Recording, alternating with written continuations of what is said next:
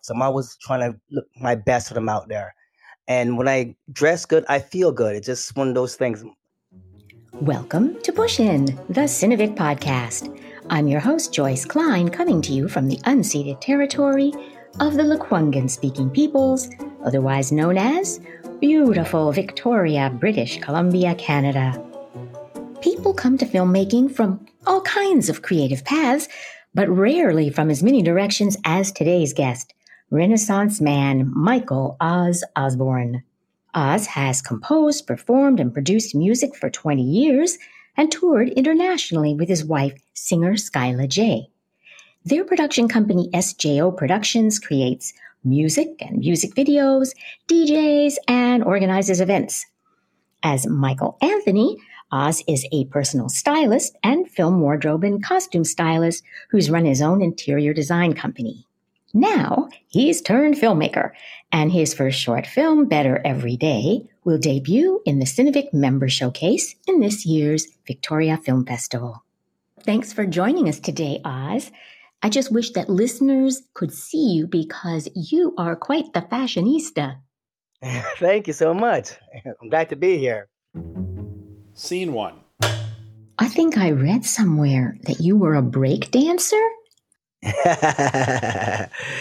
Yeah, way back in the day, it was. I used to hip hop was my first love when I was 16, and when it first came out, my group I used to love was Run DMC, the hip hop artists, and then breakdance came in. I love that, so I used to always break. I love it, and I still do love it. A little too old to do it now, but it's a great passion of mine.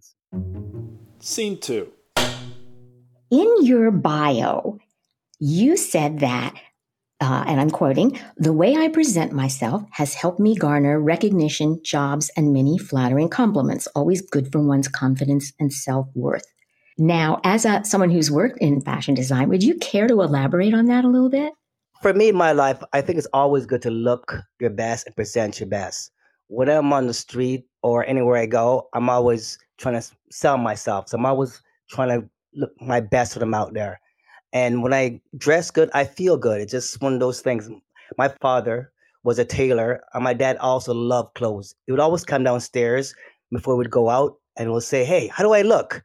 So it was always in the fashion. So as a kid, I always took to that, and he always taught me always look good when you go out there. So I pride myself on that, and that has really helped me in my life to always look my best and to push boundaries too. Not always go with the norm, add a little flavors there and there, not be scared. But and style doesn't have to cost a lot of money. It's just finding what works for you. So I think that's really important. And it's always really important to me just to look your best and try to portray your best when you're out there meeting people or just going for a coffee.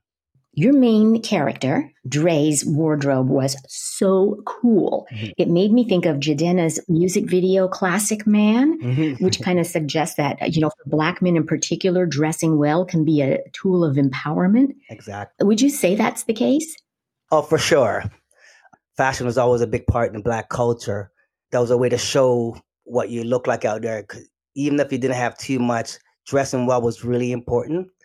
So I try to keep that going on for Black culture, for Black men. It was we always want to look good because there's one thing that you can always know you have. And it's really important. Even if you have like just one suit or just one important thing, just make sure you wear it well. They always say, call it Sunday best. That's what they call. Like you might have nothing during the week, but when it comes to Sunday, you put your best clothes on. That's the same kind of concept. Scene 3. As a production designer myself, I often feel that indie directors underestimate the amount of work that the art department has to do. Mm-hmm. Can you give us a taste of the behind-the-scenes organizing you have to do as a costume designer? Oh, there's a lot. First of all, getting all your fittings together, calling all the actors, making sure they're on time, trying 3 or 4 different kind of options, making sure that you turn your costumes, making sure that the color looks right on the skin complexion for film, continuity, making sure, especially when you're filming, that they didn't unbutton their shirt or they didn't change their scarf or they didn't lift up their dress, just little things like that, make sure that they're always looking crisp, no wrinkles. and letting them know that the clothes is important. Treat the clothes very important because some actors, just like it's about their lines, they don't really get into the clothes so much. So just really watching them and keeping your eye on the costumes.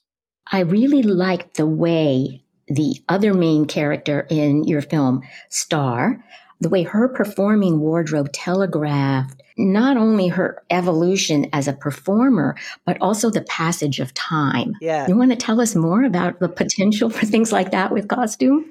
Yeah, it's as we said in the scene, we are talking about the scene says you got to put out more color. And say you're wearing a dark color, and somebody says that I need to see more in like lighter colors because sometimes dark hides you. Then you see the person evolve. You start having more lighter colors, more blues, more reds, and more flashier because they're feeling more confident about themselves. And that was the whole concept behind that. Just start from dark, and then we see the real you start coming out because you can add more colors to your scene. And that was the whole concept behind that. Scene 4. You come to filmmaking from a music and design background. So I'm curious as to what your process was for creating and developing Better Every Day. I wanted to give a good visual look for sure, fashion, because I'm definitely into fashion. And I wanted the music to be very strong. So I try to pick those two areas, good fashion, good music, and of course, good acting and a good story, and build it all together. And hopefully it all melds together. I noticed that really well-known costume designer Ken Shapkin was your producer. How did you first meet Ken? I met Ken through a friend of mine named Constant when I was trying to get into the costume department about 2-3 years ago. And we worked together on our first film. I think it was called Ruby. And we met and we hit it off. Then we worked together in other films. And I told him about my project. And he also worked on a cruise ship, so he could understand where I was coming from. So we both had that same experience. So he jumped in. He's like, yeah, okay, I know that life. I did that life before. So that was great. Better Every Day is your first film. Did you learn anything surprising in the process? Oh, yes, it's a lot of work. It's when you're a director, it's like everybody's coming from you in different angles. You got costumes coming to you, you got art coming to you, you got camera coming to you, actors coming to you. And I just wanted to focus on just like getting everything together. And when it was time to focus on the actors, just to make sure they had the right cues and the right lines, I just felt like I always had somebody coming at me. So it was a lot more than I expected in that aspect. Sure, I couldn't handle it, but I would wish more I can focus more on task at hand when I one at a time. So yeah, it was a lot of work in that aspect, and just making sure you're very organized and be able to delegate at any moment. How do you think it's going to feel to see your first film on the big screen? I'm so excited, very nervous, but really excited about it. And I'm proud of the team, and I'm proud of all the actors and everybody who helped out. So I do really want to see their face and share this moment with them. So that's the biggest thing. Just to see the whole team sitting there, and we're all watching it together and what we created. Scene 5. What are you working on next? Actually, I'm trying to make this into a mini series. I'm working on a pitch right now to get a grant to continue this because I think there's a lot more to the story. There's other characters that I would like to tell about and things that happened to me. I spent 4 years on this cruise ship doing music and touring the world, and there's so much stories out there that to be told. And seeing the actual cruise side of working on a cruise ship, we've seen the Love Boat before, and we talk about mainly about the guests. But I actually want to go deep down inside the crew and the people working to money to support their families back home and finding people at sea. Some crazy things happen. I think there's some uplifting stories that I would like to tell. So I'm hoping to make this into a mini series. Tail Slate. Well, it was really fun meeting you, Oz. Thanks for joining us today, and I look forward to seeing Better Every Day on the big screen. Thank you so much for having me. I had a great time. It was a great interview, and we'll talk soon. And that's a wrap. You can find links to Oz in the show notes, and you can help promote the talented filmmakers we feature by liking, subscribing, or 5-star rating us so others can find their interviews more easily. That's it for now. Join me, your host, Joyce Klein, for the next episode of Push In, the Cinevic podcast.